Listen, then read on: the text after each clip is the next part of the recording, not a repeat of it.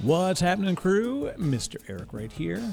That's if you know me. If you don't, hey, nice to meet you. I'm the host of the Disco Posse podcast, and you are about to hear a great conversation with Alan Grego. Alan is one of those folks who I've been lucky enough to know for many years. We were actually in a band together, but this is a great thing because we got a chance to go beyond what we do in our home time and talk about what he does, where he turned his love of podcasting into a full-time career. So he works with the team at Moneris, and he is the creator of two fantastic media podcasts, not only award-nominated, but award-winning. How cool is that? So you can hear about how he approaches that challenge, what drew him to do this, the move towards making it a full-time opportunity, how he created that opportunity, and really just Alan's a great guy, and I really enjoyed talking with him. So I hope you like it as much as I did, and let's get to that. Oh, right, by the way, speaking of turning your hobby into a job, I am super happy because I am able to be able to do the stuff like this because of great supporters like the folks at Shift Group that make this possible. Why is that important? Because if you've got any kind of technology company, whether it's an early stage startup, enterprise technology, you need a forward-facing sales team that can deliver results, that can connect with clients, and that can do it at a level that is elite. How do you do that? JR and his team at the Shift Group take elite professionals in athletics, and they turn them into elite professionals in technology sales. Using playbooks and methods and continuous education, JR creates a full, true, consultative approach to hiring the right people and actually giving you the opportunity to create a true sales culture that's customer obsessed and delivers real results. So go to shiftgroup.io, check it out, and make sure you let them know old Disco Posse sent you if you happen to talk to the folks over there. So very cool. Also, JR's been on the podcast, so whip on back and check out his previous episodes. Secondarily to that, not that they're secondary, because you want to make sure that this is primary in your mind. You got technology, you got data. I know you do, because you're listening to this. You got an iPhone, you probably got some kind of Office 365, maybe you got a server somewhere. Heck, you work somewhere. They've got data centers, they've got cloud services, they've got email, they've got Salesforce. How are you backing that up? Well, I can tell you how you should back it up with the fine folks at Veeam. So Veeam software is doing amazing stuff around true data protection, everything you need for your data protection needs across the board, whether it's cloud native, whether it's on-premises, whether it's virtualized, even physical servers. They cover the gamut, and rightly so. They've been doing this a long time, and as they head into VeeamON, their next really cool conference, which is happening in Miami, well, hey, if you can't get there, check it out online. They're going to have lots of great sessions. So you want to go to VEE.am/Disco Posse, and you can find out all about what they're doing over at Veeam. So go check it out. All right, let's get to the good stuff. This is Alan Grego on the Disco Posse podcast. Hello, everyone. I'm Al Grego. I'm the host of the Yes, We Were Open and Shop Talk with Moneris podcast, and you are listening to the Disco Posse podcast.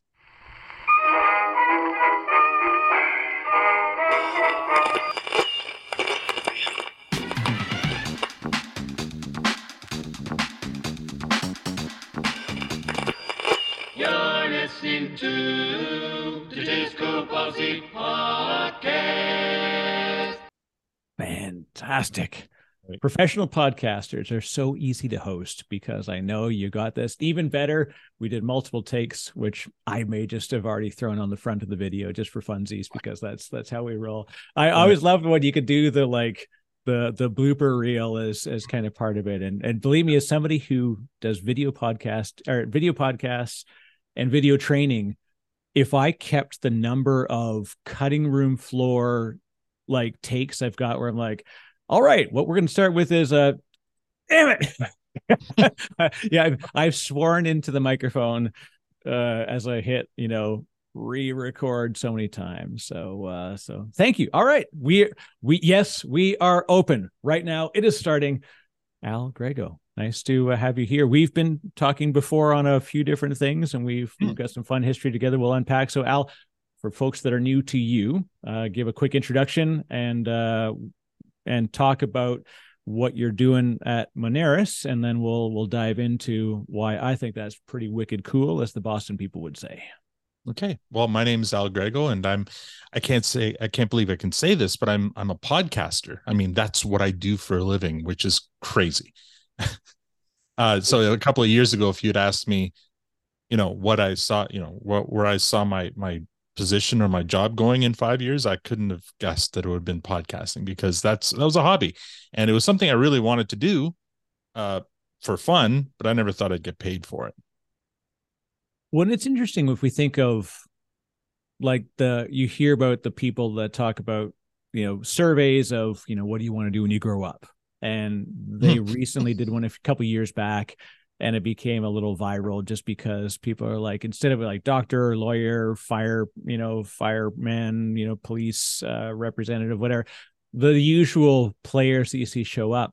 And no one puts in like, system analyst. Like that's just like, no, it it was funny that in North America and in the UK, the number one selection was YouTuber. And it Right. upset so many people because they're like, YouTuber's not a job. And I'm like, oh, well, au contraire, mon ami, it actually is a very fertile industry that also Yes. has a lot of challenges, which is why it's tough to get to the point where you can say, hey, I'm a content creator, I'm a YouTuber.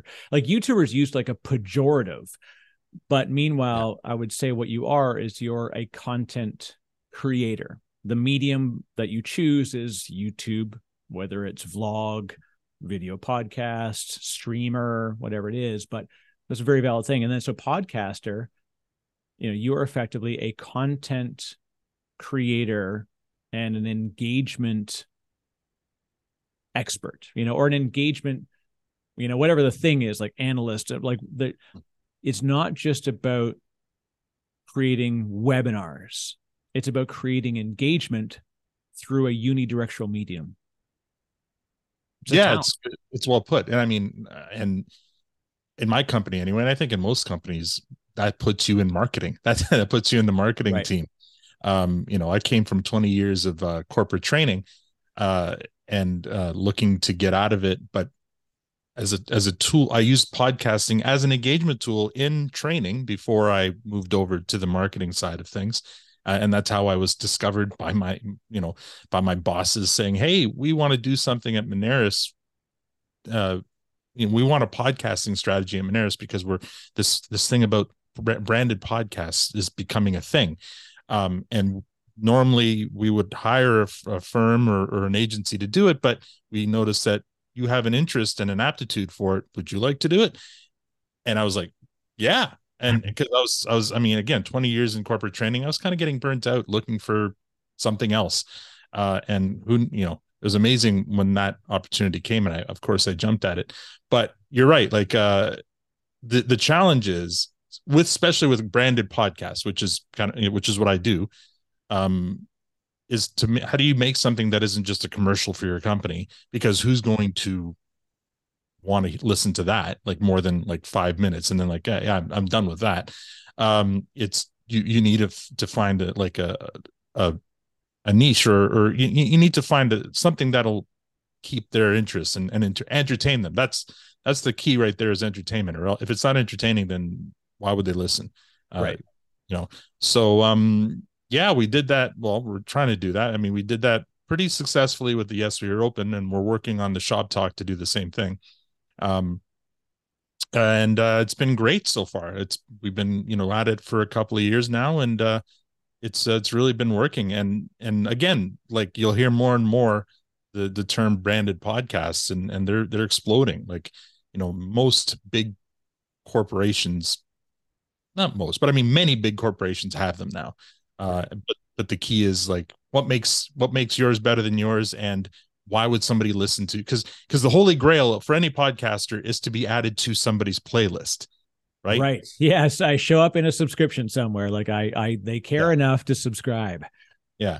And that's the toughest part, right? The one-time listens, I mean, you're always going to try for those, and those are the ones that cost money, because you're constantly having to remind people, whether it's through social media, whether it's through Google paid ads or advertise. Hey, here's an episode about this topic that you should really be interested in, and maybe they'll listen, but then they'll forget about you right away unless they subscribe. So the subscription is that holy grail that all podcasters are trying to get. But it's also, I mean, being an enthusiast of podcasts myself, my playlist is very valuable, and Right. it's at a point now where if I'm going to add something, I need to remove something, and that's a big decision that I'm going to make. And it's so you better have something really good, or else it's not going to happen, right? Yeah, there's this interesting, God, I'm going to go into marketing terms because this is how we have to sort of think of it. And I'll say this is the science behind the anecdotal proof. And I think you and I both come from this idea that, like, as a blogger, when SEO became a thing, Mhm. I had this initial resistance to thinking of it as the goal versus thinking of it as a result. And it was funny because then we hired an SEO specialist, and their function was to tell me what to write about and what words to use. And so my sort of nasty, well, not nasty, but I said, the reason that I do what I do is not because I need SEO. I am SEO. Like, SEO was a result of measuring stuff that was being done without science behind it. Right. We realized there was science within it. And so we started to measure it. And then unfortunately, it became the thing that you measured. Podcasting is a very interesting thing in the same way that you don't think of it as a conversion, right? So we think of like funnel, like, so we get the listener, like they just like awareness. They listened, they clicked on it, whether they engaged with a LinkedIn snippet or they watched it on YouTube or they listened to it on their podcast, page of choice or their syndication platform of choice. Then the next layer is they've subscribed or they've, liked it. They've engaged with it somehow. So they're active. I'll say it. So that's engagement. So they like shared it or done some activity. Then the next one down is subscriber. Like, okay, cool. Right. But there's no, I bought a thing. Right. And this is the problem, that anytime you attach science and metrics and funnels and conversions, at some point they're going to say, how is this attributable and measurable towards conversions? And what's the metric of conversion? Yeah. And at that point, you're like, then you do not want to be looking at podcasting, because it's really risky to say, like, someone listened to the podcast and thus they signed up for a thing, but it's an awareness play. And it's also just my position is it's a really fantastic way to just show the personality that this company has eyebrows. We're more than just data on a screen. There's a story to be told. And this is the story of our customer community, our community. That's what's even better. But what I love about the style you've chosen, so I'm going on because I literally just came out of a metrics meeting talking about funnel attribution, which is kind of funny. You have chosen a method that works because it's something that you would listen to, because it's a human story being told that happens to say, hey, they happen to be customers of ours, but this is what they do. That's fantastic. Well, and that's a funny thing. The Yes We Are Open, you're talking about Yes We Are Open, and that's for sure. Like when I was first kind of thinking, okay, what's our niche? What are we going to do here? We need an awareness play or a thought leadership show, which is Shop Talk, because I mean, Moneris. So for those of you, your audience is predominantly, I think, in the US. Moneris is the number one payment processor in Canada. Yeah, if you've swiped a card, Moneris knows who you are. Exactly. And so Moneris, we have all the payment terminals. We have our partnerships with all the credit cards and our two parent banks. It's a big business, and we help small businesses. We have national businesses up here. We're number one. So because we're number one, we should be leading the conversation on a lot of things payment related. We should be the experts. We should be known as the experts. So that's what Shop Talk is. So Shop Talk, I interview our partners and I interview experts in the field, and we talk about that. And that's geared toward, and the value we give there, hopefully, is if you're an entrepreneur or somebody who's thinking about starting a small business, I mean, you're thinking big ideas. You're thinking of whatever your whatever your business is, maybe one of the last few things you have to consider is, well, how am I going to get paid? How am I going to receive money from my customers and my clients? And generally, you open a business account at a bank, and then the bank might recommend this or that. So we're there to, okay, here's what you need to think about. You need to, if you're going to do an online business, an e-commerce or a web store, you need to think about fraud prevention and cybersecurity. You need to think about that. If you're a brick and mortar store, what kind of payment terminal do you want, and what kind of ancillary products would you need? Do you want to use gift cards or all sorts of things? Is there tap, swipe, dip, all that stuff? So we try to kind of talk about those things in a general way. Again, we're trying not to be just a 15-minute long commercial about Moneris. We bring on experts. We bring on our partners to talk about it. Visa, MasterCard, Royal Bank, Bank of Montreal. We've had them all on count, and we have also a segment where we actually share data. We have a lot of data. I mean, because we're number one in the country, we have a lot of data of where, consumer spending data. And so we share that to show trends. So that's Shop Talk, and that's kind of what we do. It's a monthly podcast where we offer all this great information for anybody who's got a small business. But Yes, We Are Open was the other side of that. It's our merchants, it's our customers. We're just telling their story. And in that, I mean, I almost never mention Moneris. We want to focus on them. And, I've interviewed gyms. I've interviewed, I interviewed a lady who makes dog biscuits and sells them at markets, right? But everyone's got a great personal story. And so that's where we bring in not just people who are interested in business and entrepreneurship, but they're just interested in good human interest stories. And the way we do it, every episode has 3 parts. We talk about the origin, how they started. We talk about what their greatest struggle was and how they came, how they survived that. Because in some cases, especially in the last couple of years, some people got, were almost shut down. But I wanted to focus on the positive stories because, that's where we're going to learn a lot of lessons too. What do they do to come out of it and to survive? And then the third part is their outlook, their future outlook. How does it look for the future for their business? And we wrap it up in a nice little package. And so far it's been, we've won an award. So it's been really fun. Well, and let's talk about that, because that is like, this is an under-recognized area, and it's difficult to kind of think about that as a target, right? But it's really like, you've done it. And this is, let's talk about the award and sort of like what that, how did the process go? See, we're both Canadian. We can say process. So how did the process and that whole project go? And what's it about? Yeah. Well, once you like, part of, getting your podcast in front of as many ears as possible, there's a bunch of stuff, right? You have to promote, you have to use social, you have to do this, you have to do that. Obviously, awards are another way. Like, if you can say that you're an award-winning podcast, and that really helps at least your credibility, and at least getting you in front of a certain amount of ears. And so I kept my eyes open for credible organizations that every industry has their own recognition, right? Whether it's awards or industry awards. But so podcasting happens, there's like a million of different organizations that say, hey, we, the Ambies, the Shorties, there's so many, I can't even think of what they are now.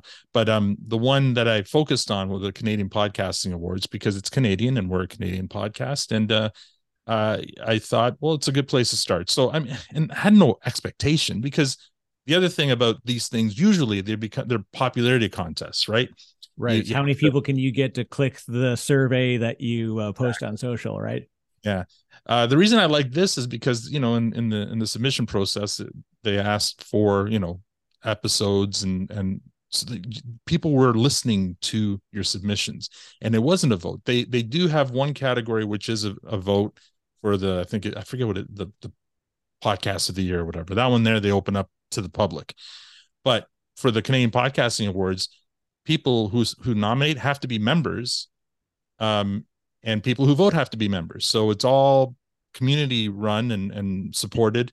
And in the end, you don't know like who's judging. Like it doesn't matter. Like, how do you You put can't this? put your thumb on the wheel, so to speak. No, Right? you really can't. You can't pad the stats. It disappears into a void, and then later on you find out. I found out literally at the awards ceremony, and it was an online ceremony, which is funny. So it's an online ceremony. So a couple of months ahead of time, they email me saying, "Hey, you're nominated for these two categories." I'm like, "Oh, that's amazing! Wow, I can't believe we got nominated." So now I can put award nominated podcast on my Yeah. on our credentials. And they said, "Can you please record two separate acceptance videos in case you win?" Because they're gonna have to play something when they announce you on the show. So I'm having to sit here now in this studio here and say, "Thank you so much for the award that I don't know if I won or not, and I'd like to thank these people." And then I had to do a second one, slightly different, but not acknowledging about the first one because you never know what. Anyway, Right. You can't say like, "Wow, I can't believe we won 2 awards," and like you yeah, didn't win 2 awards. no. And so that was kind of an interesting, bit of acting that I had to do. But anyway, in the end, like I said, we were sitting there watching the web on YouTube, watching the web show, and the first one category we were nominated in, we didn't win. I'm like, okay, whatever. I had zero expectation because again, it was our first time submitting, no idea about the process. But then the second award came out and I'd won. And then there's my video playing of my acceptance. And I'm sitting there going, oh my God. And my wife and my kids are like, wow, that's great. And it was like this whole thing. But yeah, so it was one of those things where, part of my strategy for promoting it is trying to get some award consideration. And that's what we did. And luckily we won the first year. It was weird. But I'm grateful, obviously, and it's been kind of a lot of fun, and hopefully we can win some. Now the big question is, oh, you had a big year last year. What are you going to do to top that this year? I'm like, I don't know. Is it freshman luck? Are you going to Yeah. face the sophomore curse here? But whatever, we'll still have fun with it. I mean, just the production of it. Yeah, again, I'm a podcaster for a living. It's crazy. Like when Yes, You're Open, I get to travel across the country, interviewing people in their place of business. It's been so much fun. Well, first of all, congratulations. It's earned and deserved. That putting a quality, listenable, watchable product out into the world. It's not, there's literally millions of podcasts. Right. I know I see the stats, which, are various levels of chicanery in where but I like looking at the metrics that I get measured by, which same thing. I was like, so my logo, if anybody always sees the logo for the podcast, it says Disco Posse Podcast top rated, right? So I produced that logo about 34 episodes in when I actually just rebranded it as my podcast. I actually started it as a corporate podcast, right, with the sort of same kind of idea of like, let's talk to people that are people of interest and people of impact. That's how I said. So my POI, people of interest. So what's a story that would capture me enough that I would want to sit down next to this conversation if it were happening in a restaurant? It's that's the way I described it. Is that thing, if you heard somebody talking next to you and you would find yourself doing this and suddenly listening to them as much as the person across from you. And that's like a fantastic feeling when you can get that engagement.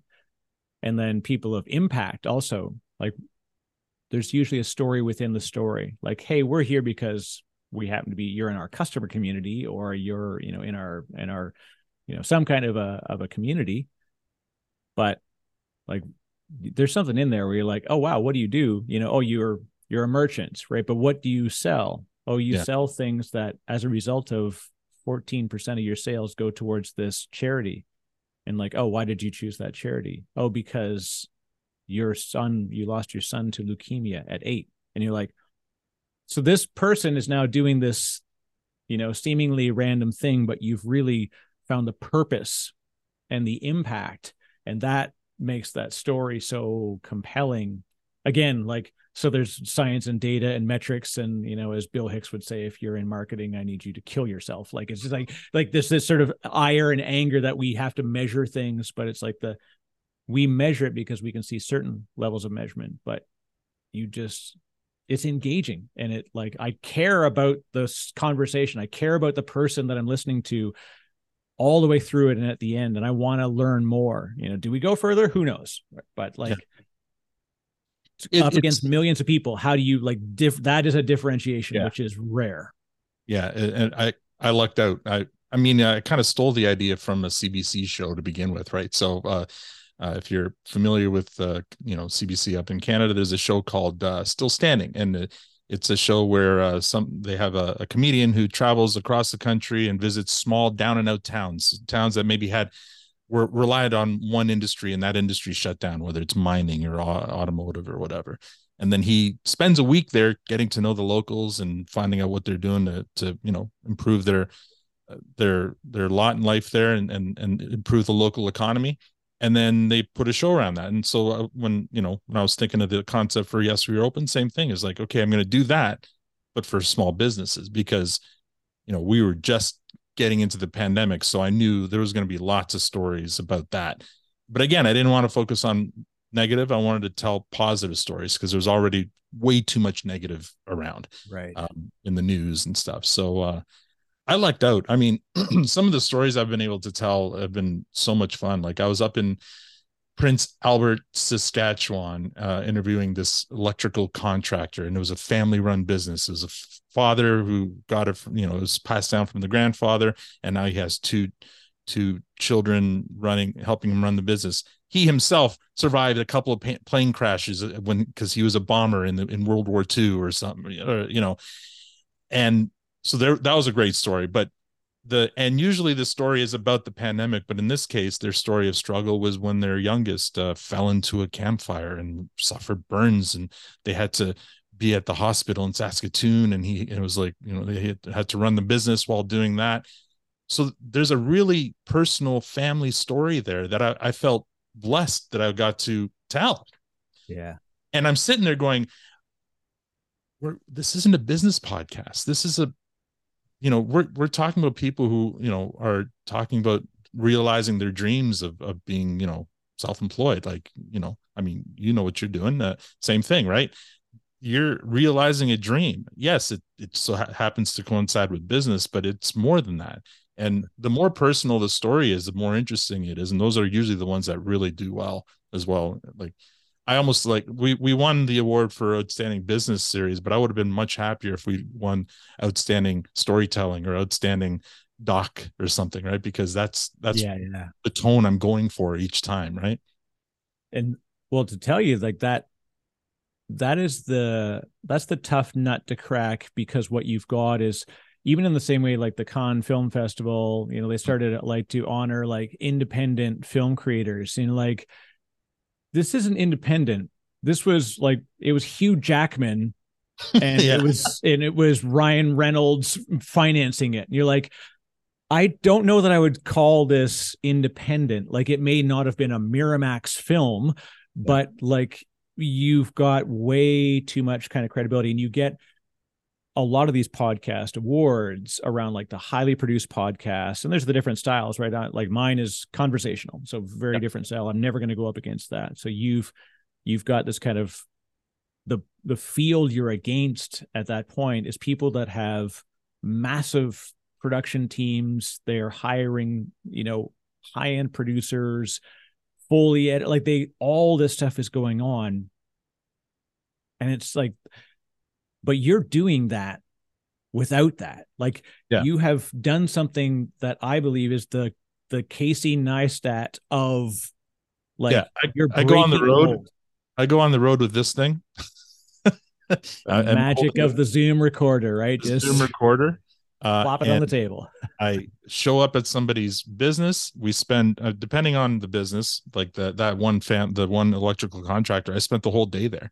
And just kind of recorded sounds and recorded the interviews with the father, the mother, the daughter, the son, and then came home with probably 3 or 4 hours of audio that I had to boil down to 25 minutes. But yeah, I mean, I've got support from my team at Moneris in terms of, helping me find the merchants to tell the story.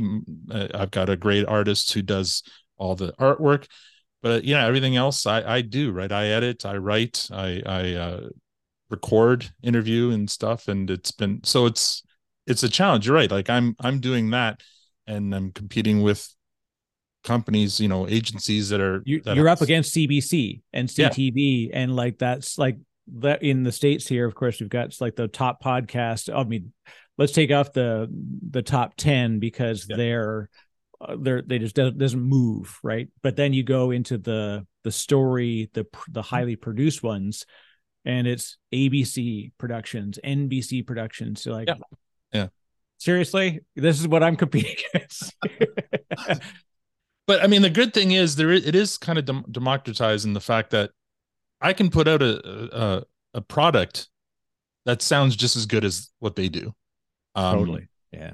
So it comes down to the stories we tell, my aptitude. Like we've talked about this in the past, just having a broad background in all kinds of media helps doing this, right? Because I do have the audio engineering background, I do have the love for radio, but I also have a little bit of visual background in terms of visual editing and arts and stuff.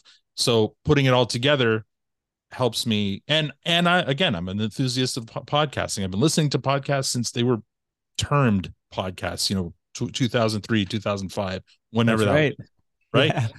Yeah. So I've been listening. I'm a student of it because I love it. I'm listening to the first, This American Life and Smodcast and Adam Carolla, all the pioneers, the ones who've been doing it are still doing it. Mark Maron. Yeah. And you learn from that, and then you absorb that.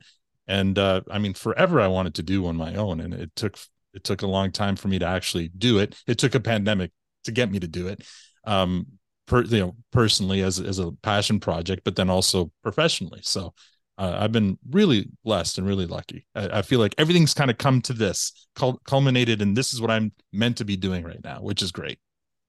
Well, that's the interesting thing now.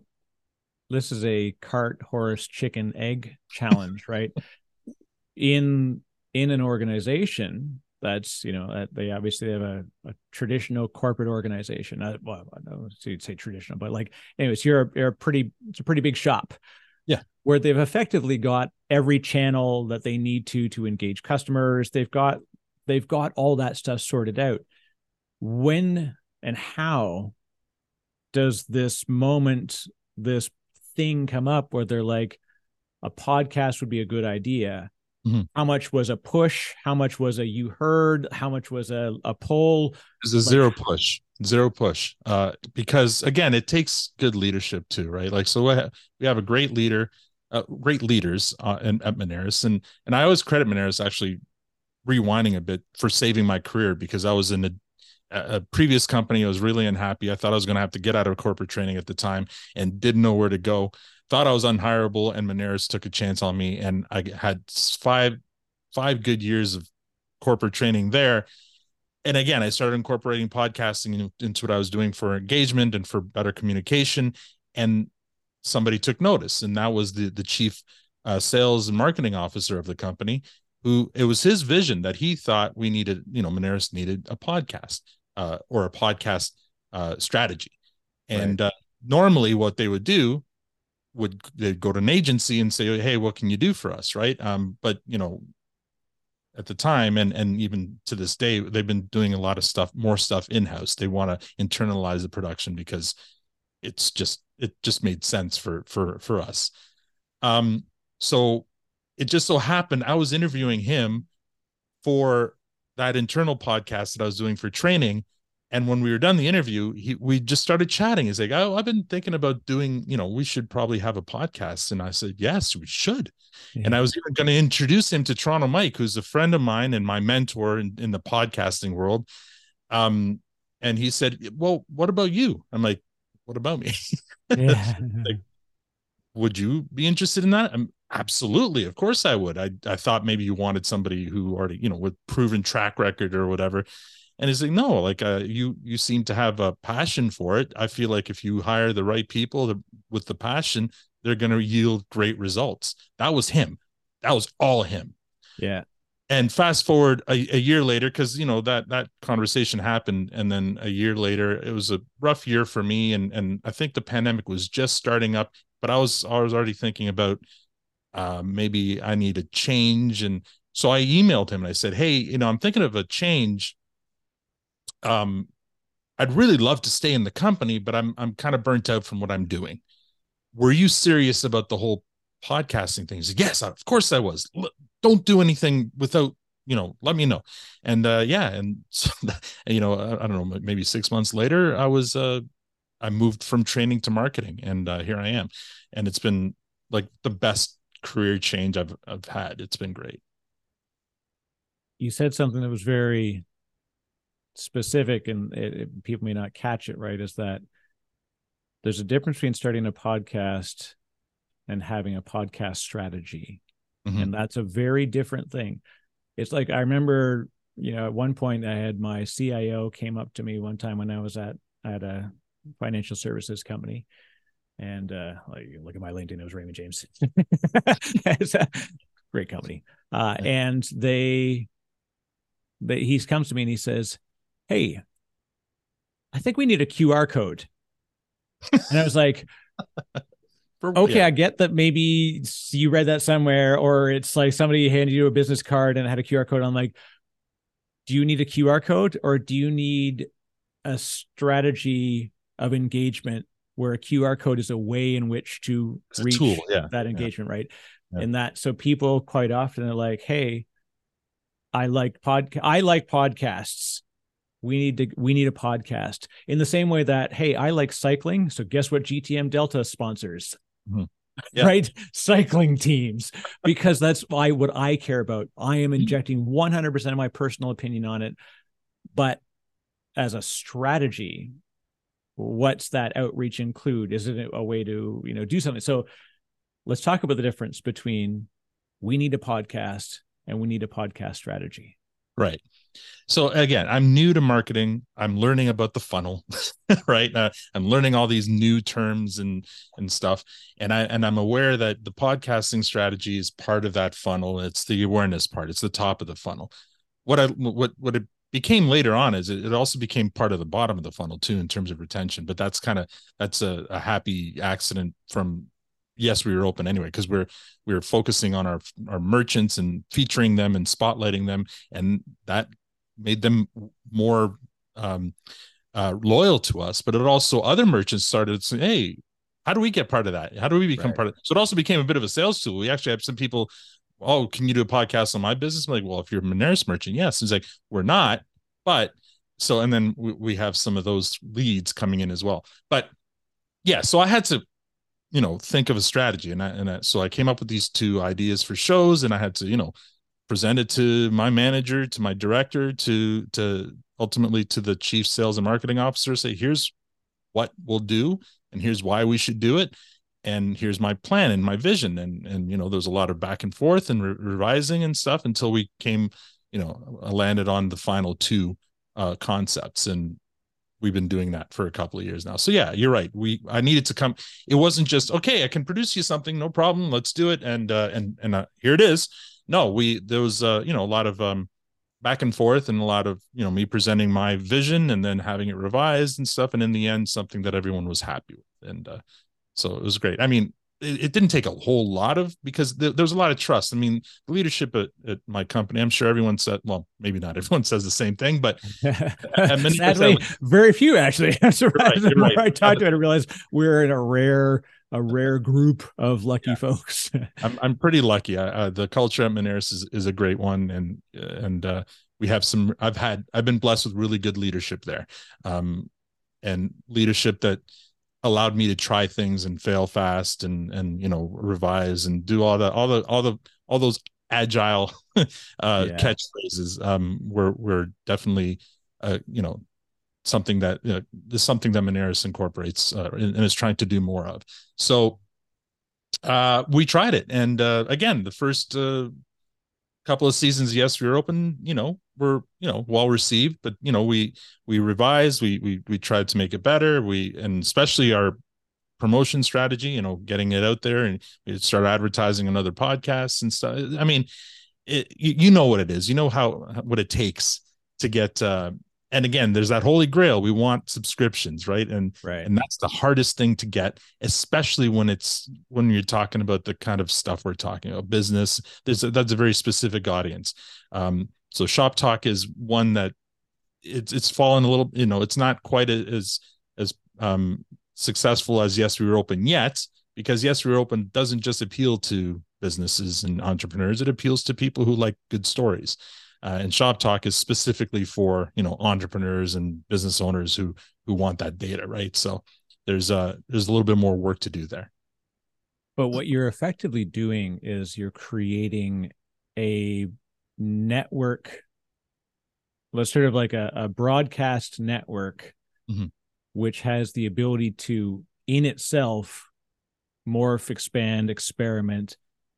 And it is something that they are willing, by the sounds of it, to give you the space to do. And that's, that in itself, like, so, I mean, my podcast started with, I was like, hey, I want to just talk to people that I know in the industry, and it'll likely generate some people listening. And so it's good brand association.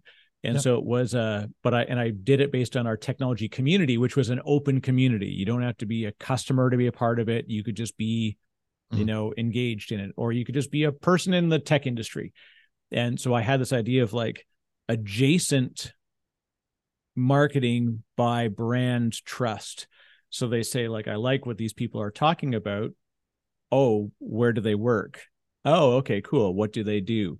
Yeah. So there is an awareness play that's in there. But then at some point, what ended up happening, because we were a super metrics driven company, like it's astounding what you can do when you're that evolved as a sales organization. Yeah. And so we had very clear attribution of everything. So it came to the question of like, hey, you're 20 episodes in, or 25 episodes, I think, is when they said, how are we able to measure like how this stuff gets converted? And I was like, you can't, right? There's no HubSpot connector for it. There's no Salesforce engagement. It was, I mean, you could, if they go to a web page to play the episode, that's one thing, but it's so abstracted away from meaningful metrics as far as pipeline, and stuff go, is really difficult. But what ended up happening was we were getting anecdotal, real reference. People were like, oh, hey, cool. Yeah. I would get on a call just to help out for a tech question. And they'd be like, oh yeah, I listened to your podcast you guys have. Mm-hmm. And the sales team was like, hey, this is really cool. But then when it came like, okay, we're going to invest time and money in it. So Eric's spending his time. What's his time worth? Yeah. What's our way to say he's spending this much time and it generates this much revenue? And there was just a chasm. There was no way to measure it. So they said, hey, we're just going to pull, let's just move on to other medium by which we can do it. So it was a win for me, because I'm like, all right, I've still got more people queued up. So I'm just going to rebrand it. And so I did. Yeah. And it worked out. But so the faith was there to give an experiment opportunity. And I did the experiment. And then what was ironic is over time, it ended up doing exactly the same thing, because I was there and they're like, hey, I listened to the podcast and I'm engaging with partners. I'm talking to technologists. I'm talking to people in the industry. So we still got the brand association, even though it was mine at that point. But that's because I was very tightly tied to it. But again, so the reason I go on that thing is measurability, attribution, all this crazy marketing goop that we got to deal with. There's a faith exercise and a trust in your product, in your ability to generate a conversation, a story that they love to hear told about somebody, and because it's very easy for you as well, just to get like, we can get weird associations of like, hey, are we talking about specific types of customers, or like, it's a very specific. Yeah, it's a very specific challenge. I think not always, but I mean, we're going to have for a very long time as podcasters, is that are showing the ROI, because really the only measurement we have, the big one, is downloads, right? And Yeah. because it's a medium, it's a channel based on an open RSS Right. Yeah. Yeah. You don't know format. when someone downloads it, like if, I get X number of downloads, was that Yeah, me downloading the 3 devices for the same listener? yeah. There's no way to track Because that. it's a technology based on an open RSS standard, unless you have a closed loop environment like a Spotify does, or like a YouTube does, where they can give you hard numbers. Here's how many followers you have, and here's how, Right. even down to who's listening. Like I spent way too much time watching, how many people are listening throughout my episode and where they drop off. I mean, it's fun to look at, and can be obsessive, but those stats again are still only reflective of who's listening to the podcast, not on conversions, right? So you have to do things like UTM's, but no one uses show notes. Oh, there's a link in the show notes, but no one links through the show notes because you're listening to it on your personal device, right? So Yeah. those are pretty useless. So you're basically going on anecdotal evidence, right? For example, Shop Talk, our partners all want to be on it, which is great. There's like, Yeah. oh, when can we be on it again? So amazing. So that's helping there. But yeah, yes, we were open. It's the award has been helpful, and our charts sometimes, the Apple charts and Spotify charts are nice. But in terms of, and every once in a while we'll get somebody saying, hey, we want to be on it, and we might be willing to switch to Moneris to do that. I'm like, great, but other than that, yeah, it's a bit of a leap of faith, but it's also, I mean, again, I'm a team of one. It's not like we don't have a massive team working on this. And um, so to me, I think it's worthwhile, because it's also just, it's just part of impressions, right? It's just part of Moneris being out there in the media, um, and hearing the name and seeing the brand, and recognizing the brand as a leader in that sector. And because we are by numbers, but we may not be by reputation, and we need to be, right? So The trust on you as a host and as a brand voice is very important, though. It's always that thing. Like we say, tweets are my own. Yeah, they are, until you say something right. naughty, and And then then they suddenly are not your own, and they're very much the opinion of the corporation. Right. So you've got, think of how many sales folks you've got, how many people that are speaking at events.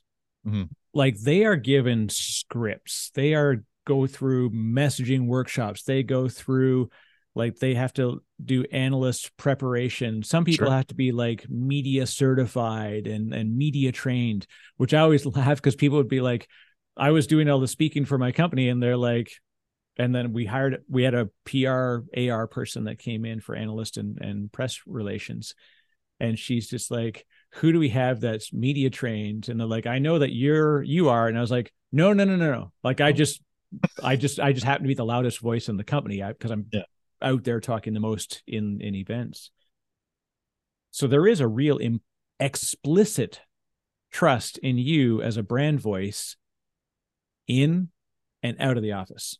Yes, and that's not lost on me. It's a little stressful, but Yeah, no pressure. no pressure. But so far so good. I've been lucky. Because the other thing is, like, doing, especially the Yes We Were Open, well, even Shop Talk, there isn't a lot of oversight in terms of when I put an episode out. It's not going through levels and levels of review, which Right. would really stifle the output. Right. They're trusting me to create the content. I'm getting help and support along the way, but in the end, the final result, most people are hearing it for the first time when I hit publish. So that's a little nerve wracking, but in a fun way. Again, Yeah. I mean, I know I've been doing this for a while, so I kind of know what I can and can't say, and yeah. Yeah. So this is what I think, like if you're a company out there and you're thinking to yourself, we need a podcast, then the real question is, what we need somebody who's passionate about telling stories that happen to, be from people that are close to our organization, whether they're team members, whether they're whatever. And I trust that their passion is going to be valuable for others to listen to, which as a result will generate some level of brand association and brand recognition by us putting this product out there, right? And product, I hate to say, but like that's the content, right? But yeah, I mean, yeah, it is. Yeah. Yeah. So if you're a company, like this is the thing to do. You don't just get a podcast, like you get a QR code, like you get a website. Yeah. It's like, no, what is the thing what is the actual thing you're trying to achieve? Mm-hmm. Is it human storytelling? Is it, generating clicks? Is it including downloads, getting subscriptions, whatever it is? And for you, it's like that trust that the storytelling is impactful enough that people will listen, stay, ask more about, so what do you folks do? And now you read all the sales books, right? It's like 11 touches, 11 touches with brand awareness, 24 touches with no previous brand awareness, 5 touches with brand awareness, and they're in the buying window. Like if you narrow down that funnel thing to the point where it's like has budget, in the buying window, qualified, brand awareness. All right. Now they're bottom of funnel. They're a customer. They become a customer. But all of that stuff above is like awareness is so incredibly important. Mm-hmm. And in fact, the best thing you can do is give stuff that's not a bloody infomercial. Yeah. Yeah. And that's, I'm try my hardest to do that. Sometimes, you have to ask the question, to get the answer you're looking for, but, and that happens more on the shop talk side, but yeah, yes, we were open. My main focus is to tell the best story I can and to serve that business owner the best I can. Sometimes the stories are not as interesting, but again, it's still their story. And I try not to, I'm always careful not to misrepresent them. Right. Right. It's their story. I ask them, what's the story you want to tell? And we do it. And then, I edit it all together and I send it to them, say, is this okay? Is everything there that I misrepresent you at all? And usually, I mean, so far everyone's come back and said that's amazing, and I've been really happy with the results. So as long as for me, it's easy because I just focus on them, and then trust that the results will happen on the other end because everything's rolling up to the same thing. We're all just trying to get more awareness of Moneris as a company and what we do and how we help businesses succeed. So I think everything I'm doing is in service to that goal. So now you've hit the fun one, which I actually did a video on recently. It's I took a clip from a long full podcast, and it was that idea that someone says, "Oh, it's easy for you because you've done this or whatever." Like they come along at this point in time, and they'll say, "Hey, yeah, you've been nominated for an award, you won an award, you've got a company that stands behind you that puts budget and pays your salary. It must be easy." And at that point, you're like, you just want to stick a pen in your eye and like trying not to just lash out at this person. Like, I get that it looks that like this is a gimme, like, but it is not. There's a lot of trust, pre-work, free work, that went into it that got you to the point where like music production, like look, Rick Rubin, how many instruments do you play? None. What experience do you have in music production and sound engineering? None. How is he the top known producer that's produced some of the greatest acts in history to the point where their sound is so identifiable? How can a person with no experience with what he says, I have no experience, he says I have no engineering, but what has he done? He's made purpose in caring about understanding why something sounds good. Yeah. You can tell, I think you can tell the difference between somebody who's proficient at their work and somebody who loves their work. Right. And I think that's the key, right? Rick Rubin loves music and probably takes the time to get to know whatever artists he's working with, to love their art before he actually starts working with them. Otherwise you just get somebody who's paid to be there and I'll do what I do proficiently and it'll sound good, but it may not have that, if you love what you do, you never work a day in your life, right? And you go to that extra mile to get it done. For sure. Right. I think the key ingredient, it sounds cheesy, but it's love. It's passion about what you're doing. So, And this becomes the interesting thing of passion with practice. I'll say is the sort of the way that I tend to approach it is how do we get to the point where you can turn passion into a platform, a product, a job, a thing that can sustain you, because there is going to be free work, there's going to be study, there's going to be practice that has to occur to get to this point, right? When someone goes to Berklee School of Music, they don't go because they want to learn guitar. They go because they're already proficient at it, and they've got a passion to take it further, whether it's purely mechanical that they want to solve a problem, or they're just like, I play blues and I want to be a fantastic blues player. Another one is like, I want to be a virtuoso. Different outcomes they're after, but they're going to do this thing. But all of this lead up to get them to the point where they're auditioning, that's not the start of the journey. That's the end of the first 4 chapters, right? Yeah. How do someone comes to you and said, Al, I want to be a podcaster like you. How do I do it? Just start. You just start. And I mean, that's what I tell everyone. And because, I mean, along the way, repetition is going to, so doing the podcasting when I was in corporate training helped me on a mic. It was just funny, right? I'm a musician. You'd think I'd be easy on a mic. I am when it comes to performing a song, but in terms of speaking publicly. So, the first few years I spent at Moneris, I joined Toastmasters so I can become a better speaker on my feet, because I realized that while, for example, when I'm playing a gig with my band, in between songs, I was woefully lacking in my, chatting up the crowd. I wasn't great at it, right? I needed to work on that. And Toastmasters really helped me with that. And that translated into when I started doing the podcasting for training, that repetition helped me get better at that. The Toastmasters helped that, my interviewing skills, for example. I've been working on that a lot. And, I've got a lot of people to look up to when it comes to that, but it's, I also have to create or come up with a style of my own in terms of interviewing. And then when I started working on the podcast strategy for Moneris, again, and I have my personal podcast, the Produce Stand, that I do at home that I started during the pandemic. All of that is in service to my job. And you talk about putting in free work. I mean, I make no money doing that. The Produce Stand, that's just for fun.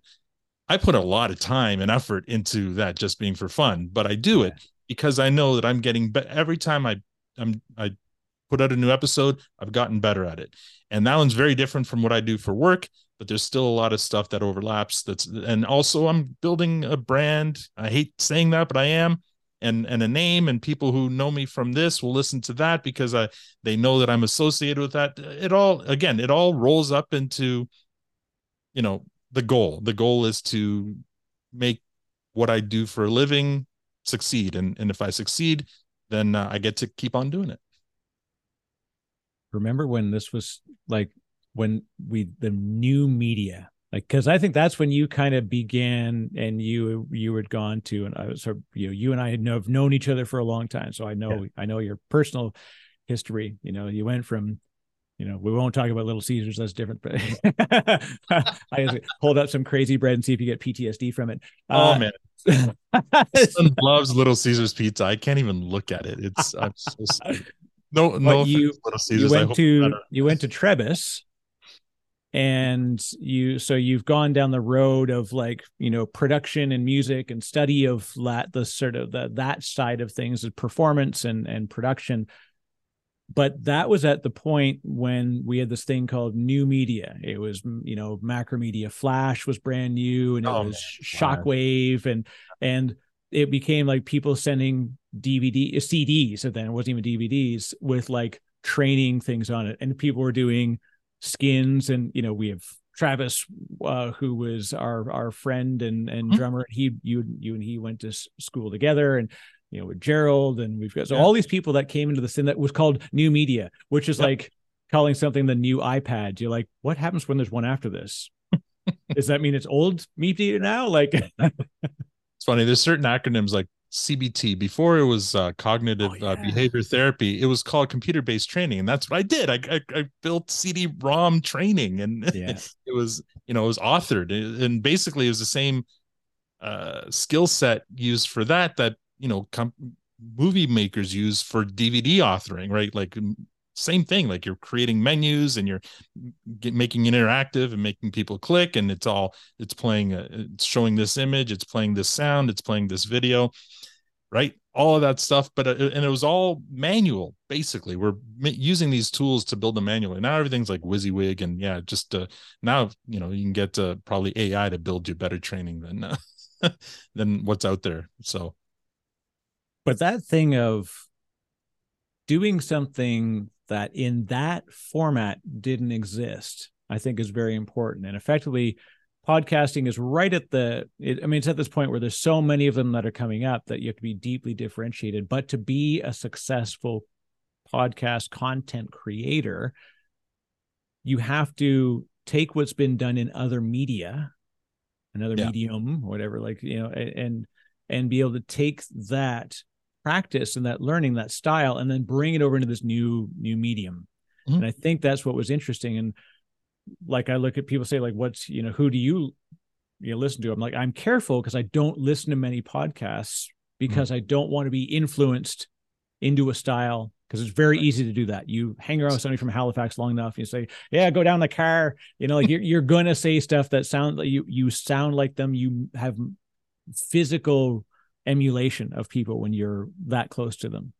So there's that. You can do it that way, or you can do what I do and listen to so many that you sponge it all up and have your own, version of what that is, right? It becomes like a mosaic of all the different styles that you listen to. That's the way I go. My influences were definitely like listening to really old school, like classic interviewers, which is going to be, Larry King, Brian Linehan for those Canadian fans. I was about to bring up Linehan. He's the king up here for that. Yeah. And a very interesting style. He was, not unlike sort of inside the actor's studio, that idea of like James Lipton. Yeah. He was another one. Yeah. I loved. Yeah. And Lipton had an incredible personal story, but like just the way that he approached it, I love that. And in fact, I was actually, my title for the podcast originally was going to be Inside the Technologist Studio, right? And this idea of like, can I go behind the person and get the story that led them to this thing? Like, great, you do this. You're a Kubernetes administrator and you're an author, right? But what got you here? And then that's the stuff that I find compelling. And like what seemed like throwaway questions that can lead you to this incredible nugget that you're like, oh, wow. But so that for me was like listening to successful interviewers and hearing the nuances of stuff, now to the point where I've studied it so much. So when I hear a new interviewer, I'm like, I can kind of tell who they read, who they've listened to. Yeah. But that idea of like studying something else and then bringing that method in a way over, how much do you explicitly spend in studying other things versus maybe like passively taking it in? I'm a very passive. Yeah, I do. Like Mark Maron is one of my favorite interviewers now. And I just love how easy he is with his interview subjects. But a lot of that just is out of familiarity, right? Like I feel like I'm still, when it comes to interviewing someone for the Produce Stand, for example, I interview a lot of actors. And sometimes I'm interviewing somebody who I kind of admire and I'm giddy about talking to, and you can hear it in my tone. And I'm not easy with them because I'm a fan. I'm too much of a fan still talking to them, right? Whereas, Mark Maron, he's been there, done that. He's had Obama in his garage while he was still president. So there's nobody who sits across from Mark Maron that gets him starstruck or whatever. He's able to just settle into an interview and just have a conversation. And I'm working on that, having it just be a conversation. Like what we're doing now, I love it. It's very conversational, but also we have a history, it goes back to high school. So, still trying to figure that out, how to get to that point with, people that I've just met for the first time and I'm interviewing. It's a lot easier when you're in person. Like when I go out on the road to visit people for the Yes You're Open, it's easier then because you're in person. I've spent some time with them. I see what they're doing, and we also have a lot of time to build a rapport. But especially, now with the, Teams meetings or Zoom meetings, man, it's tough. You log on, you have you got a quick second to make sure sounds good, and you're off. There's no rapport building, unless you have time. Like, this is an hour long format, so you've got a bit of time. But if you've got a 20-minute window or whatever, or a 15-minute or 10-minute, heaven forbid, you don't have a lot of time for the rapport. You have time for your questions, and that's it.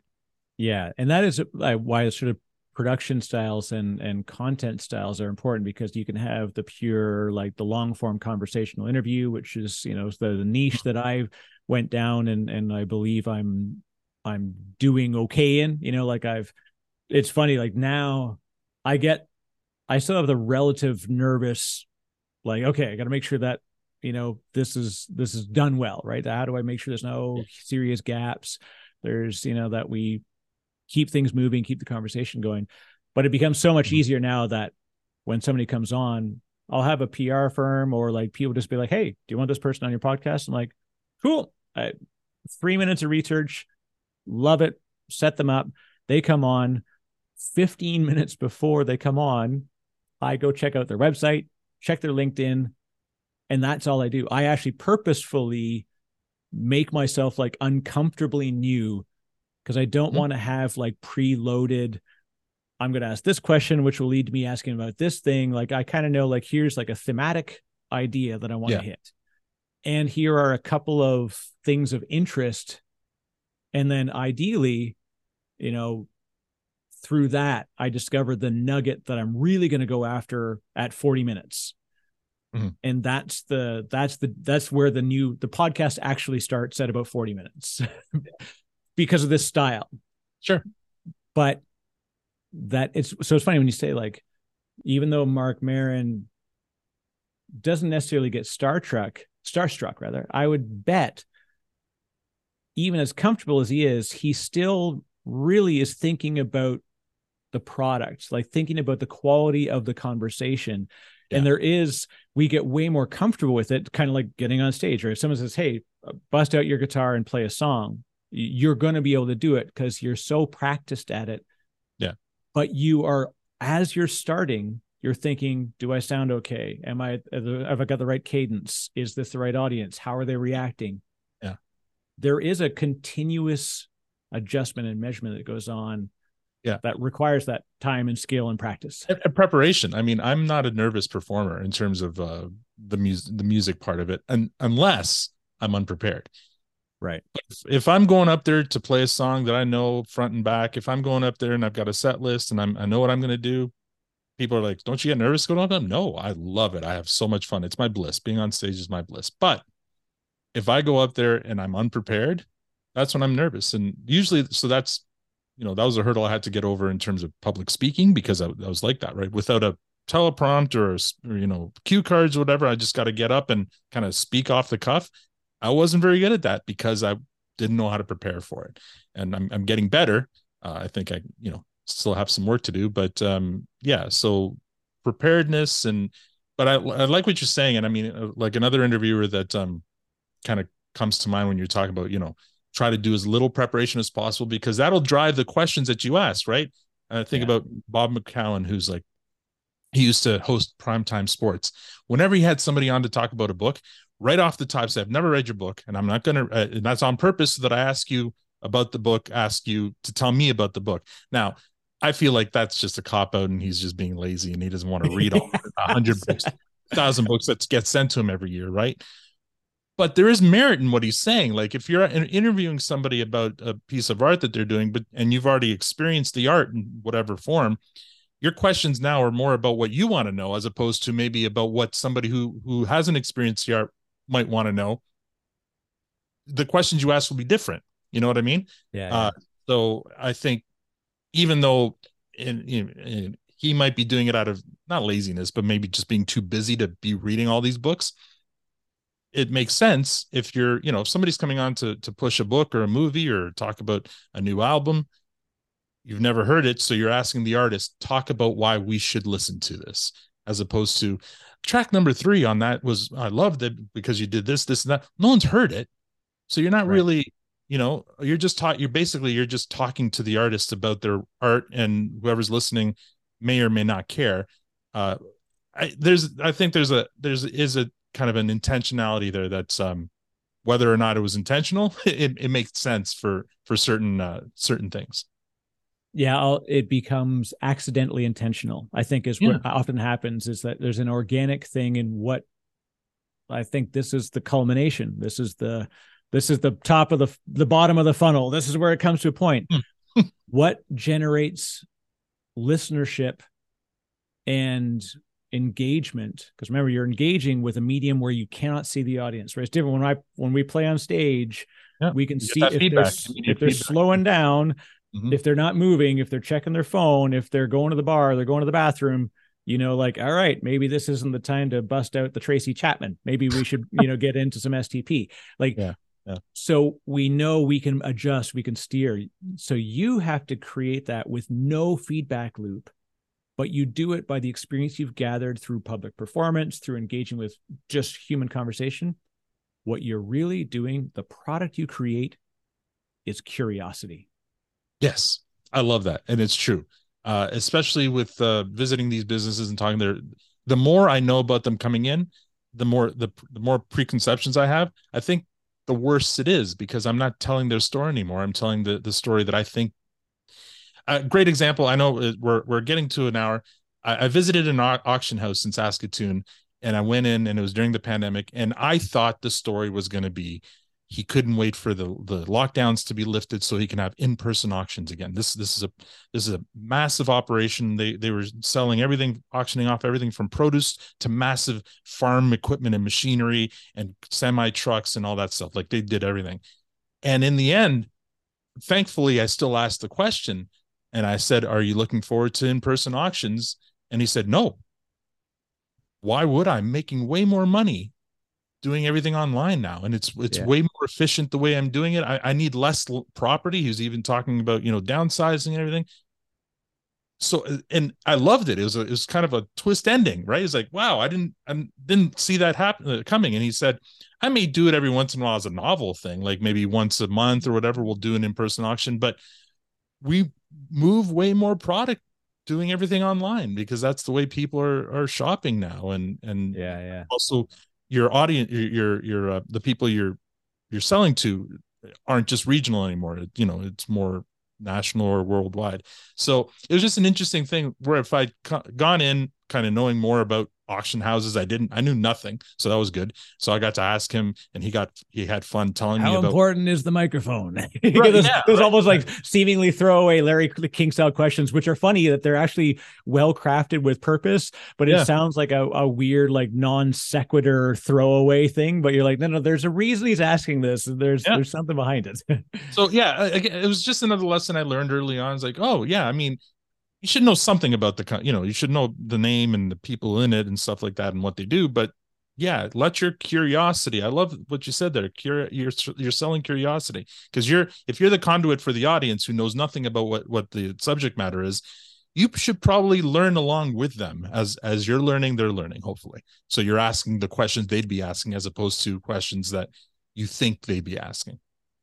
Yeah, it's as the famous thing of like, how do you engage them in a way that makes them like lean? And I literally do this when I do public speaking, and I've been lucky enough to practice over time. Like when I was in grade 5, I won a speech competition, and then when I went to the like regional thing where it was like 4 schools, I lost my spot. Like I had memorized, I lost my point in the Yeah. speech, and I froze, and I sat down, and I fought off tears.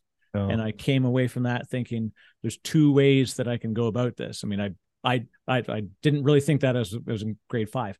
I was just thinking I want to cry and I hope no one sees me. That's really what I was thinking. But in hindsight, like as I looked at what was that experience, it's like I never want to feel that feeling again.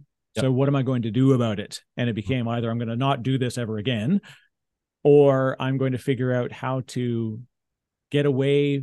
If I lose my place, how do I get back on track? And I have dyslexia, Mm-hmm. ADHD, all the markers for like, there's no way this is going to be successful in the career of memorization. But what I learned to do was adapt, to listen, to pull back to cues, to circle back, and then look at the engagement. It became way more important to me of what the engagement was.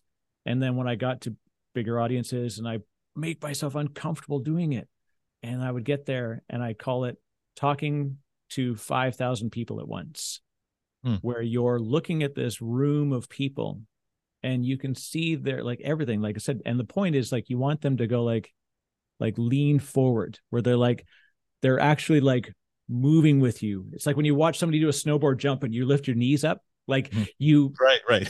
You're actually actively involved in this conversation. You are engaged.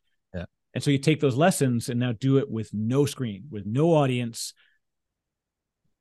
Can I do that? And you do it. You do it really well. And thank you. I appreciate that. It's from all the things that you've done that, as you say, sort of culminate together, where you now are given the opportunity to like narrow, like we're going to do this and we're going to do it fantastically. Mm-hmm. Oh, I appreciate you saying so. Now, what's next? Man, you're sounding like my coworkers. I just keep doing it. Yeah, you can't just write. You can't just be like, all right, let's do 12 episodes a year and done and done. No, so season 4 I'm working on right now, and I'm planning on a trip out to New Brunswick and hopefully to Montreal for that season. So in March. So I'm looking forward to doing that. I mean, one of the byproducts of this has been seeing the country, which is great. Like, I went to Saskatchewan, I went to BC. I'm seen lots of Ontario that I haven't seen before, and now I'm going out to New Brunswick. I'm loving this. I'm hoping, I'm hoping to visit the territories if I can, or like get up to Nunavut or something, because that would be amazing. Like, I don't know how logistically how to get up there. That doesn't involve a small Cessna plane and me. Exactly.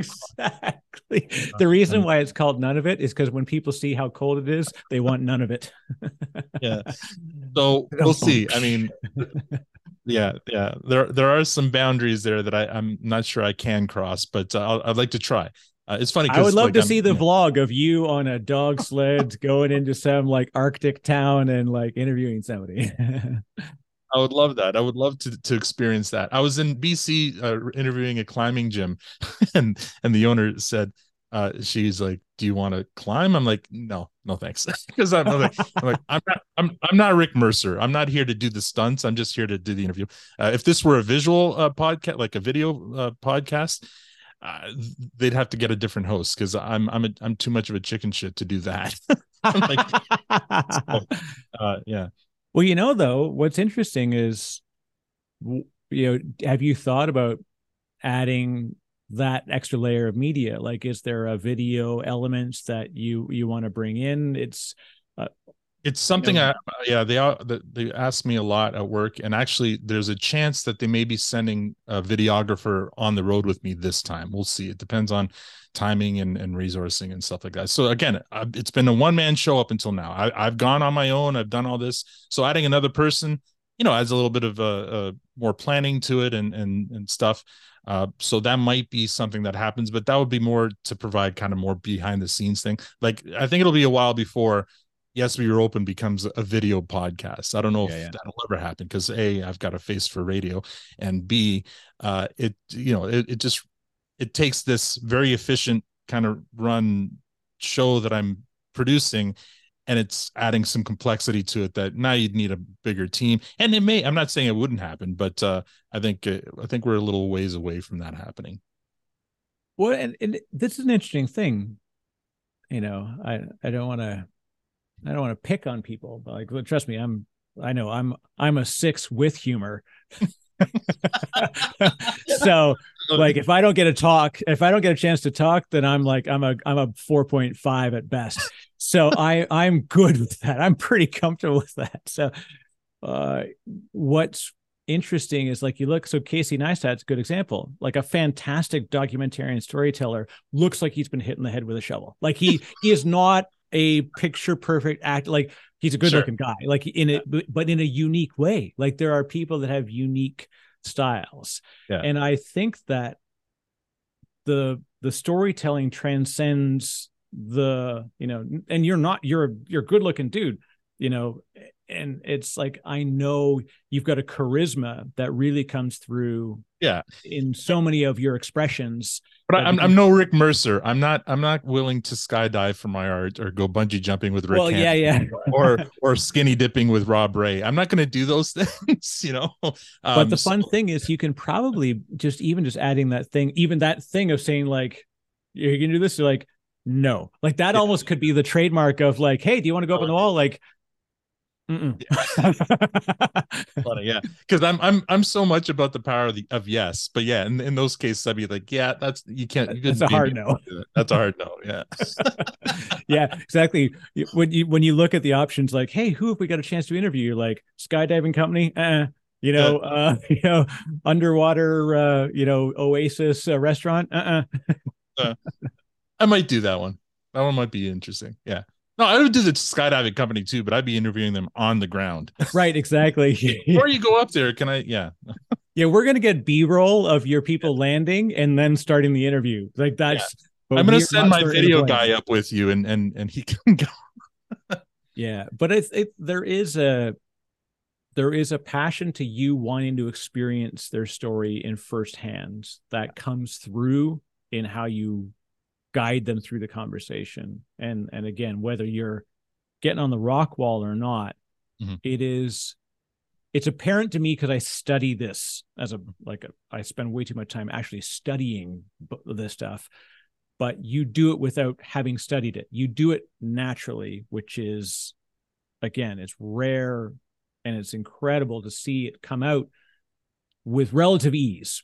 But it's not like, I know you've got so much you bring to it and practice you brought to it it's so obviously beautiful to hear it and know that it's intentional, and you're curious and you care, and like it's I don't know, I'm a fan just because I learn from you all the time. It's and I say it, as we go talk about another podcast classic is the old radio thing. We used to call it the Howard Stern close.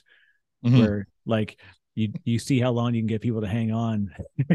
People are sitting outside their office building at 9:30 in the morning going like, come on, I got to hear the end of the story.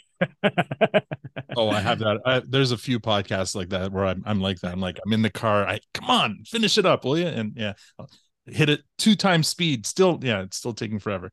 But that used to be what we call the Howard Stern close was the idea that because it was a live show, there was no rebroadcast. You didn't have a chance to go back and listen to it. Oh. But to capture that element and understand that element and then bring it through, even when someone's going to like get out of their car, go into the grocery store, come back and restart the sentence where it left off. It's great. And I appreciate the kind words. It's been, again, I'm pinching myself that I get to say that I'm a podcaster for a living, because it's, this is the second career I've had that didn't exist when we were in high school. Yeah. The first one was e-learning. What the hell was that? That was invented in 2000?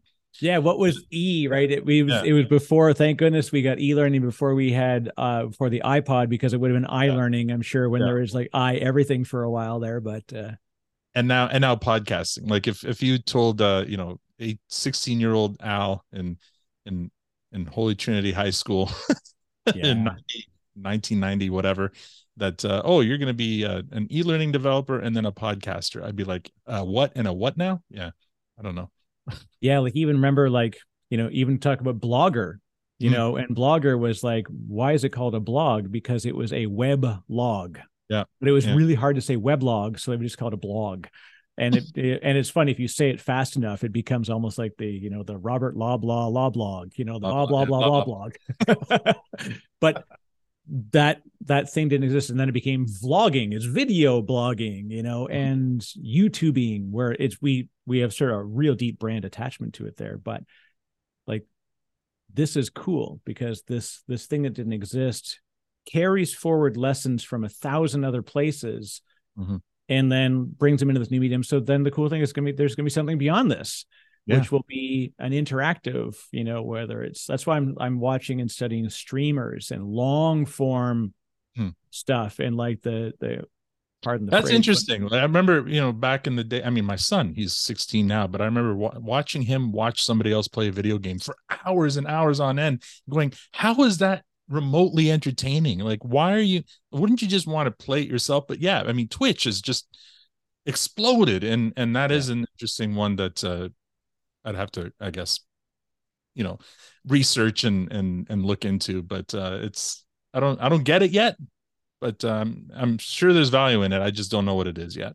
Yeah, and that really becomes a matter of like audience. So because I've got a very deeply technical audience, part of what I'm doing when we do like live broadcasts, I want to have this thing where I'm like, how do I understand how long form with lots of gap and dead space engagement goes? Like, can you do that? And I've been able to take, because I do long form podcasts, when I did an event in Vegas, we were broadcasting for like 7 hours. Oh yeah, I logged into that for a bit. Yeah, that was interesting.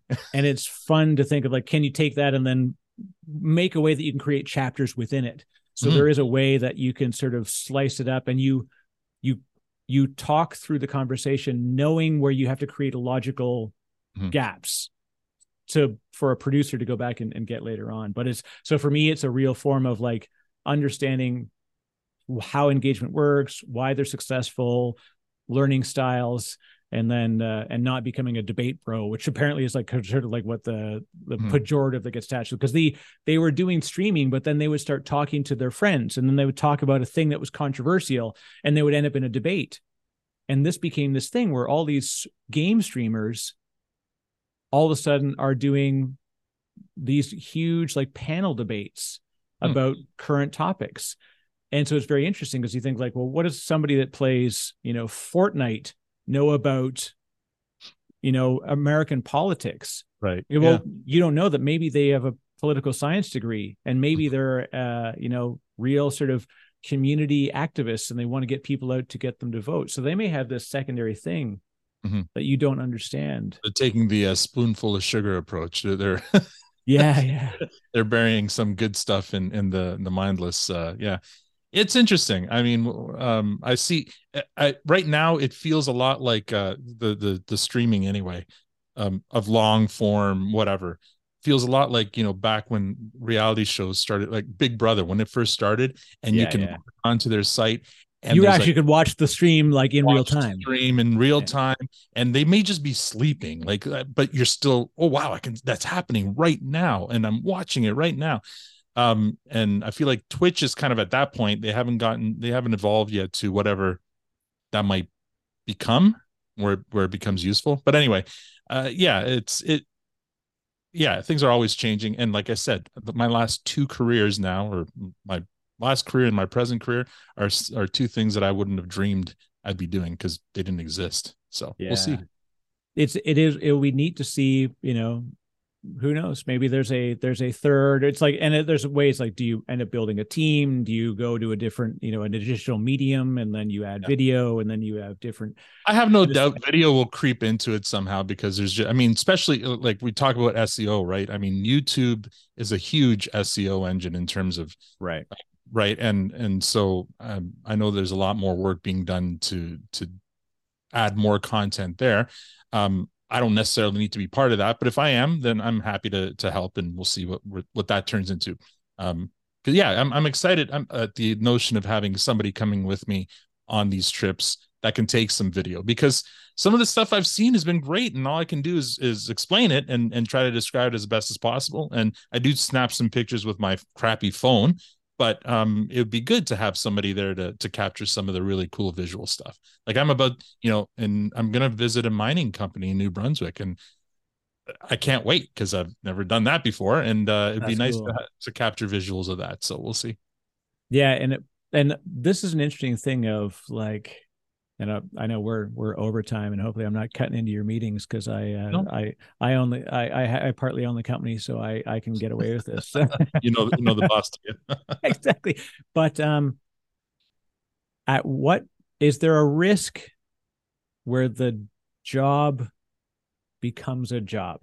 Do you ever have concern that, like, when I think about, I like the creative aspect of vlogging, but I don't like the idea of me purposefully vlogging. Like I like that I have to be almost ad hoc with it. That's my brain works that way, because I don't want to think like I know how to plan shots, I know how to plan scenes, I know how to plan the story, but the idea of me like being in an airport going like I do it, but I don't want to do it as a career, because I don't want it to be I don't want it to be scriptable in a way.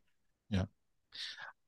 So going back to musicians, because we're both musicians, the part I always make the joke, and no one ever gets it as a joke, but basically at the end of the night, you've had a show, you're tired, you're sore, you're sweaty, but it's a great show.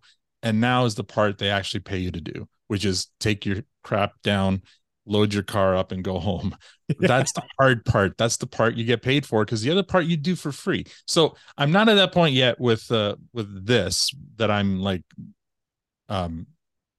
saying, oh man, okay, this is the part they're paying me for, because the rest of it is free. But I'm not gonna lie to you, by the end of the like a season of Yes We Are Open, week 7, week 8, I'm just like, oh, I can't wait till this is over so I can not think about this for a while. Right. Yeah.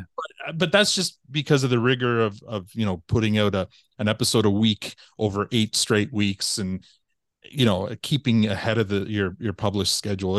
There's it's stress involved, and a lot of late nights. But then so that's the nice thing of doing 2 seasons a year with 4 months in between, is you have 4 months of decompressing. Like, you're still working on other stuff, but it's not that hardcore schedule all the time, right?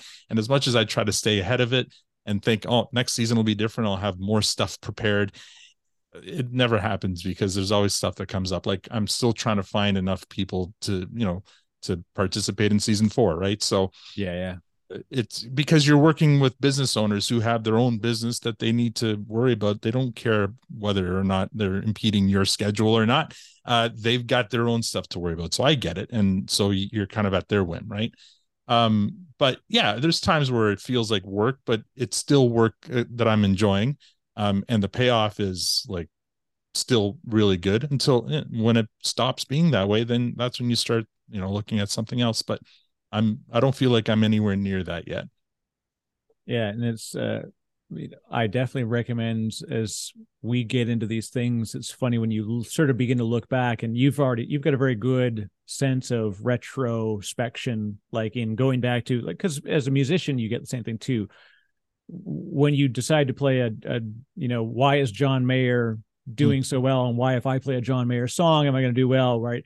You almost inherently tap into who's his audience, what was his background, who were his influences, and you kind of naturally sort of, as a creative, go further into, even if it seems like idle study or passive study, than most people who are just like, I don't know, it sounds good to me. Like all they care is like, it makes me feel good when I hear it. Yeah. But folks like you and I, we nerd out a little harder about it. Well, it's funny you bring that up, because the guitarist in my current band is a big John Mayer fan. And he's an amazing guitarist, but he's a young guy. He's like 27, 28 years old. So when I'm like, really, John Mayer? But when I think of it, I was like, wait a minute, if you're 20, in your 20s, and you're a really good guitarist, who are your idols right now? Because I know when we were growing up, yeah, we had Stevie Ray Vaughan, we had Eddie Van Halen, we had you name the guitarist, right, that we could look up to. Eric Clapton was still relevant, but right now, who are the guitarists, right? It's Jack White maybe, and yeah, John Mayer. Right. Yeah. And he's a really good guitarist, and his influences, yeah, you're right, like for one of us maybe to say, oh, it's John Mayer, but okay, but he's influenced by some really great musicians, and that's how you kind of say it's okay, we can play John Mayer because he's cool, because he likes cool people. Yeah. And that's why I like that curiosity to know more about why it's impactful is so good. And that's what creates the passion, right? Like we say, like, turn your passion into a job. Well, why is it passionate? Because you don't just like punch the clock. You don't just be like, okay, I'm going to start at 9, I'm going to end at 10. It takes me exactly 1 hour to do this thing. You're like, oh, neato, we've got somebody who's coming on and they're from a mining company. I'm like, what do I know about mining? Like, maybe I should do a quick bit of research, like, just for fun. You're like, and then you hear about what they do, And then after the podcast, you're like, oh, I'm going to check this out now. Now you're like on Wikipedia digging around for stuff. Like you have that curiosity. And as long as you're curious, the listener will be. Yeah. Fingers crossed, hopefully. Well, they will be. And so good luck into the next award season. I know an award-winning podcaster. That is fantastic. What a blessing I get. All you have to do is submit. All you have to do is submit, and then let the chips fall where they may. Well, and tell you, like you said, just start, just submit, just begin. Yeah. Just do it, right? Like it only happens when you try. And sometimes it sucks to try and learn, in the dark with no audience, or worse, you learn when the only people that will make a comment, or they have the time, they have the passion to hate you, they'll write a negative comment, like, I get it. I don't have a good microphone voice. I have, poor diction. Gotcha. Don't need to hear it in the comments. But hey, I'm having fun and people seem to dig it. So I'm good. I can weigh the good with the bad on that one. Mm-hmm. Yeah. I remember you telling it the story of when you started your podcast and you were told by your boss that you maybe you don't need to do it anymore. And so you stopped, but then you noticed there was like one person listening. So you felt the need to wait, if one person's listening, I got to keep doing this. Right. So you're not doing it for the numbers of people, but if you're doing it for the potential of somebody who's interested in what you have to say. And it, like, if you're like me, that's what keeps you going, right? It's like, oh, people are interested in this. So yeah, I want to keep doing this because A, it's fun, and B, people want to know more. So let's keep doing it. Yeah, I mean, look, the whole industry of observational comedy is born of this, right? They are curious about a thing that you didn't notice. Mm-hmm. And that's what's fun about it. So, well, observational podcasting, curiosity as a service, and award-winning content. That's well-deserved. Thank you, Al Grego. If folks do want to, we'll have obviously links below in the show notes that no one will click because they don't click the show notes because they're listening on an iPhone. But if they do want to reach you, what's the best way to do that? Well, on Twitter, I'm at PFTW, PFTW on Twitter. And that's where I do most of my socializing, social mediaing anyway, for now, as long as Twitter is still going. So, and then Yes We Are Open podcast.com is where you can find Yes We Are Open, Moneris.com, where you can find some of the the Shop Talk podcasts as well. So, but if you just follow my Twitter, every time a new episode comes out, I'll tweet about it. That's the best place to find it. And that is, and there's lots of other great things there. So we'll see you on the road, hopefully again in soon as we, the musical world lights up again, and we find you going to exotic places, and who knows, maybe we see you on that rock wall before the year's done. I've been playing. We've been playing weekly up here. Yeah, you've got lots of. You're a busy gentleman. Well, yeah. As soon as bars were able to open, we started playing. I'm booked once a month through 2023, so we're happy with that, and that's as much as I can do right now. Once a month is fine for me. I can't do more than that. And can I'll just go back for a moment and say that when you talked about your guitarist being a young guy and he's 27, that we were all like in bands for a long time before we even turned 27, and now he's a young guy. Like, isn't that this? How did this happen? I still think of you as the guy driving, around with a bunch of crazy bread in the back, and we were on the way to Travis's house to play in his bedroom. Yeah, exactly. Sweating it out in the third floor of this loft. Those are the days. Yeah, but now I'm the old guy in the band, and he's the young punk who doesn't know. Are You Gonna Go My Way by Lenny Kravitz? A song that I've probably played a cajillion times. That I don't need to play again, but the crowd wants it. So that's it. I think I still remember playing that song at Holy Trinity. Right. 93 or whatever. Yeah. Boy, oh boy. It was many good times were had and many good times are ahead. So Al Grego, thank you very much. And folks, do check out the podcast. It's fantastic. And if you want to learn about podcasting, listen to it, because that's it's one of the ones, and like I said, stylistically, that's as worth studying and understanding why it matters. So for new podcasters, get a diverse set of sources, but yours is clearly one that that hits the mark. And, and a lot of work went into making it sound like you just get on mic and make it happen. So congrats on getting recognition for it, but just congrats on, it's a job. That's amazing. Professional podcaster. Amazing. Thanks a lot. All right. PFTW on the Twitters. I'll see y'all later. Hey, look at that. Even got the shirt for those folks that are watching it on YouTube.